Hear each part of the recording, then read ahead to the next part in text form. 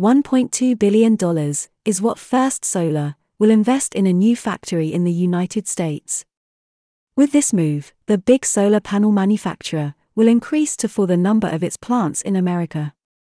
Last Tuesday, the American company said, the incentives for renewable energy the Congress passed this month is what made them take this huge step. President Joe Biden signed the Energy and Climate Bill earlier this month. This law authorizes hundreds of billions of dollars in federal tax credits, grants and loans, in an effort to encourage companies and individuals to switch to renewable energy and electric cars, thereby fighting climate change. Green energy businesses, such as First Solar, greatly benefit from this bill.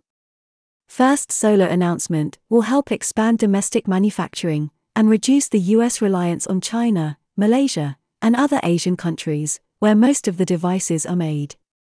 It is more about America's energy security ambitions than a business thing.